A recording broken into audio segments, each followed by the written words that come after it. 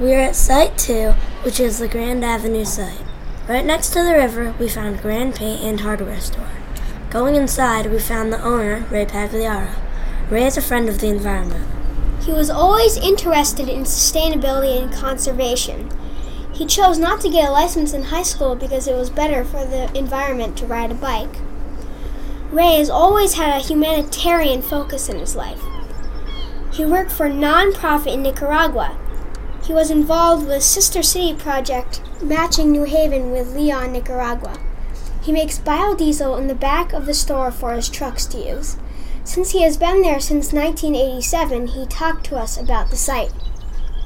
This site here that we built our building, we're Grand Design, and we've put our building on the site that was Triangle Pacific's building.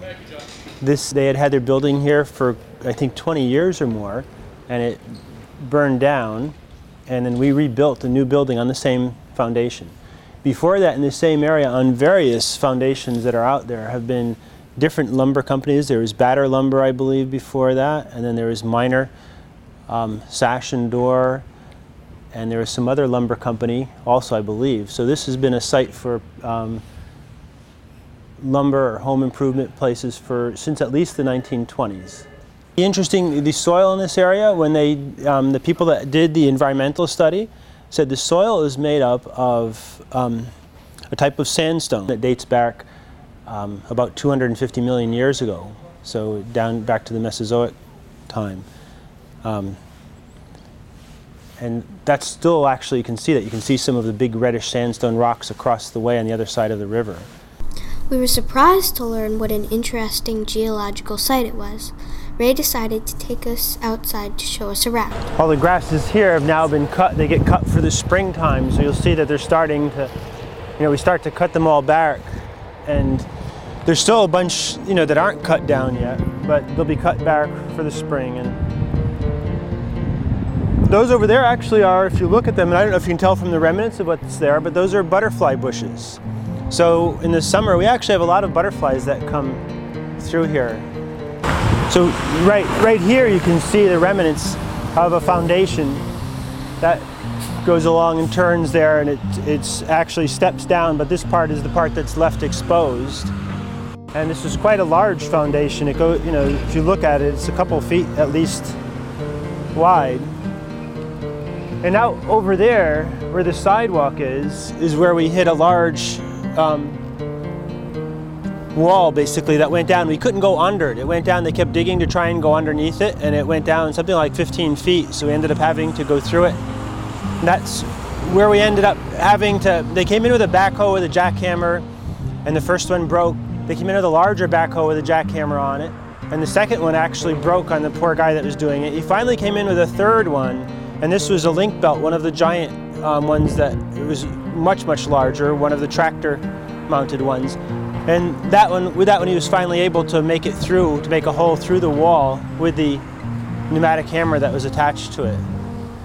So it was a project that he thought would take one day, and it actually ended up taking him 5 days because of the problems that he encountered. Over here we have all different types of grasses which help us. You don't have to fertilize them, you don't have to water these.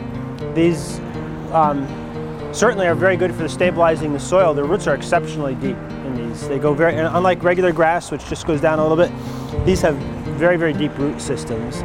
So and because of their deep root systems, they don't need to be watered. We actually have seen rabbits here also, which is interesting because I don't know how they, they must go around. We've seen them running around through here, so you'll see rabbits.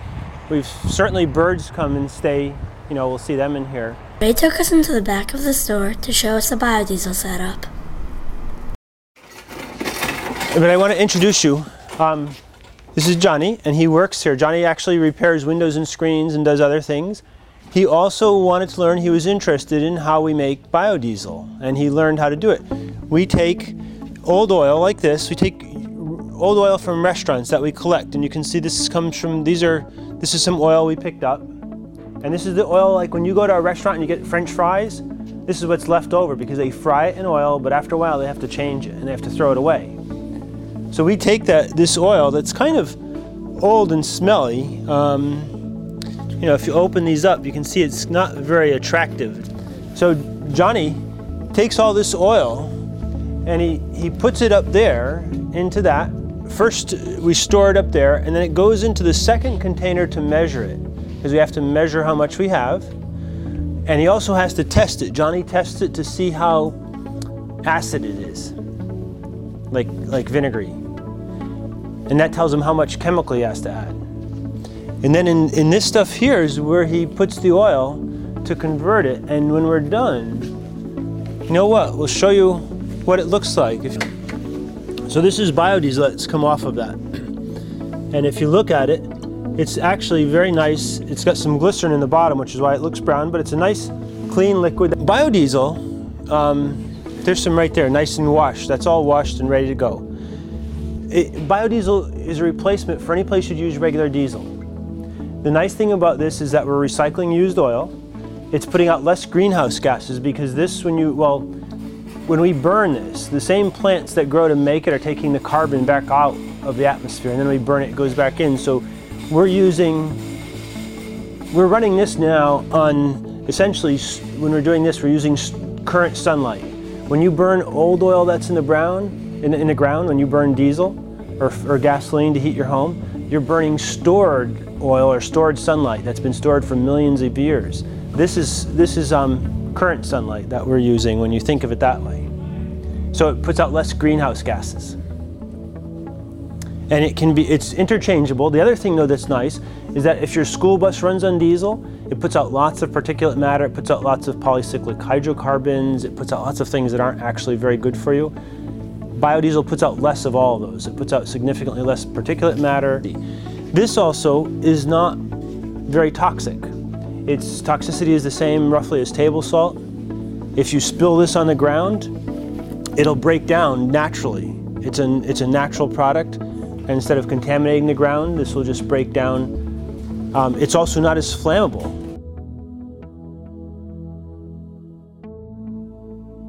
As we looked down the river, busy with boats and other activity, we wondered about the lifeless empty building known as the English Station. My name is Mr. Del Monte, and this is Mr. Wilson. Good morning. We are with United Illuminating Company, and your teacher asked us to come down here and talk a little bit about English Station, a powerhouse that is located probably about maybe 4 blocks from here. Well, English Station ran between 1929 and 1991 when it closed. The water comes through these tubes here, which they call a condenser. And you have hot steam that comes down through the condenser that cools the water off and puts it back out into the harbor. Well, we ran in 3 shifts, days, afternoons, and midnights. The plant was manned 24/7, holidays, weekends. In the facility, we had a lot of maintenance people that keep the place running, and then you had like 3 different departments. You had the maintenance department that fixed anything that broke down. You had the electrical department, which if there was anything that went wrong electrically with the plant, they would fix. And then you had the operation department, which was the department that I was in, and we actually put the unit online. And when I say online, we had a certain scale you had to go by to bring the boiler up to speed so we can produce electricity.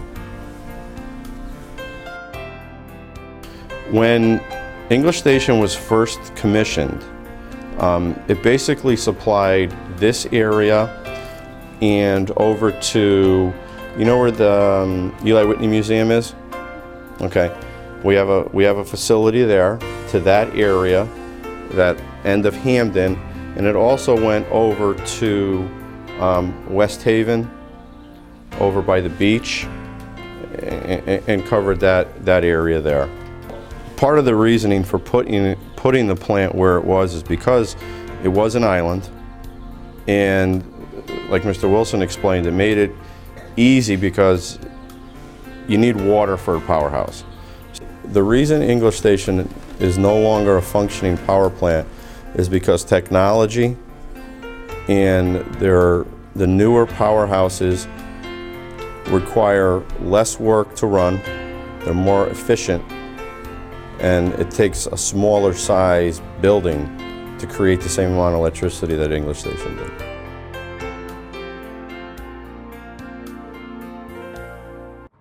We collected data about the plants and animals that live here. Common yellow mullein.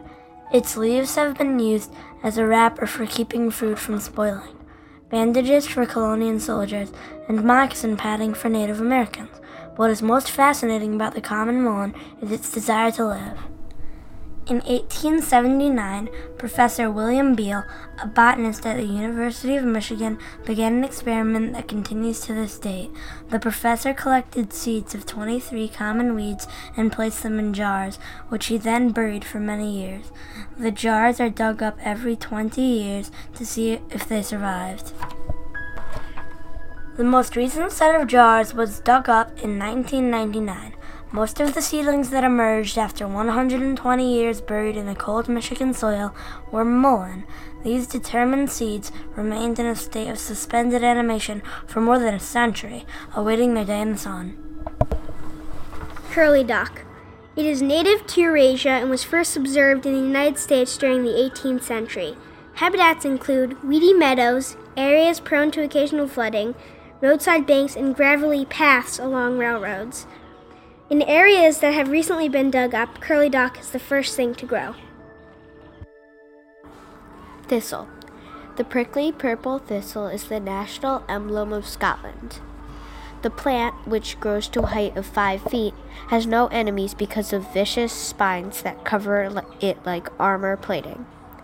There are many different stories of how the thistle became Scotland's symbol, but most point to the events surrounding the Battle of Largs in 1263. The Norsemen tried to surprise the Scots with a night attack. They removed their footwear for a silent approach, but found themselves on ground covered with thistle. It is said their leader stepped on thistle and cried out. His shout warned Scots, thus saving Scotland. Beach rose. This plant was brought from Eurasia in 1872. It escaped from early gardens to invade the beach. It actually plays an important role in preventing erosion on dunes and the sides of rivers. When the flowers finish blooming, rose hips are formed. These are very high in vitamin C and vitamin A. If you make rose hip jelly, it is delicious and nutritious. Common winter cress. These beautiful yellow flowers are the first bright color we get every spring. Also known as yellow rockets, they are in the mustard family. Jewelweed. This plant has little orange trumpets for flowers. In the fall, jewelweed develops seeds that have a unique design. They puff up with inner little coiled springs until the whole pod explodes like fireworks to release the new seeds. It is really fun to pick them up and give them a little squeeze. The bright orange sap of the jewelweed stem is widely used as an herbal remedy for poison ivy. Jewelweed is certainly a jewel of a plant. Scuds live in shallow waters. They are called side swimmers or aquatic sailbugs. Scuds are an important source of food for fish. You can see the gills moving in this movie. Ghost shrimp are mostly transparent. You can see the contents of their stomach. They live on algae and they like brackish water with lots of places for them to hide.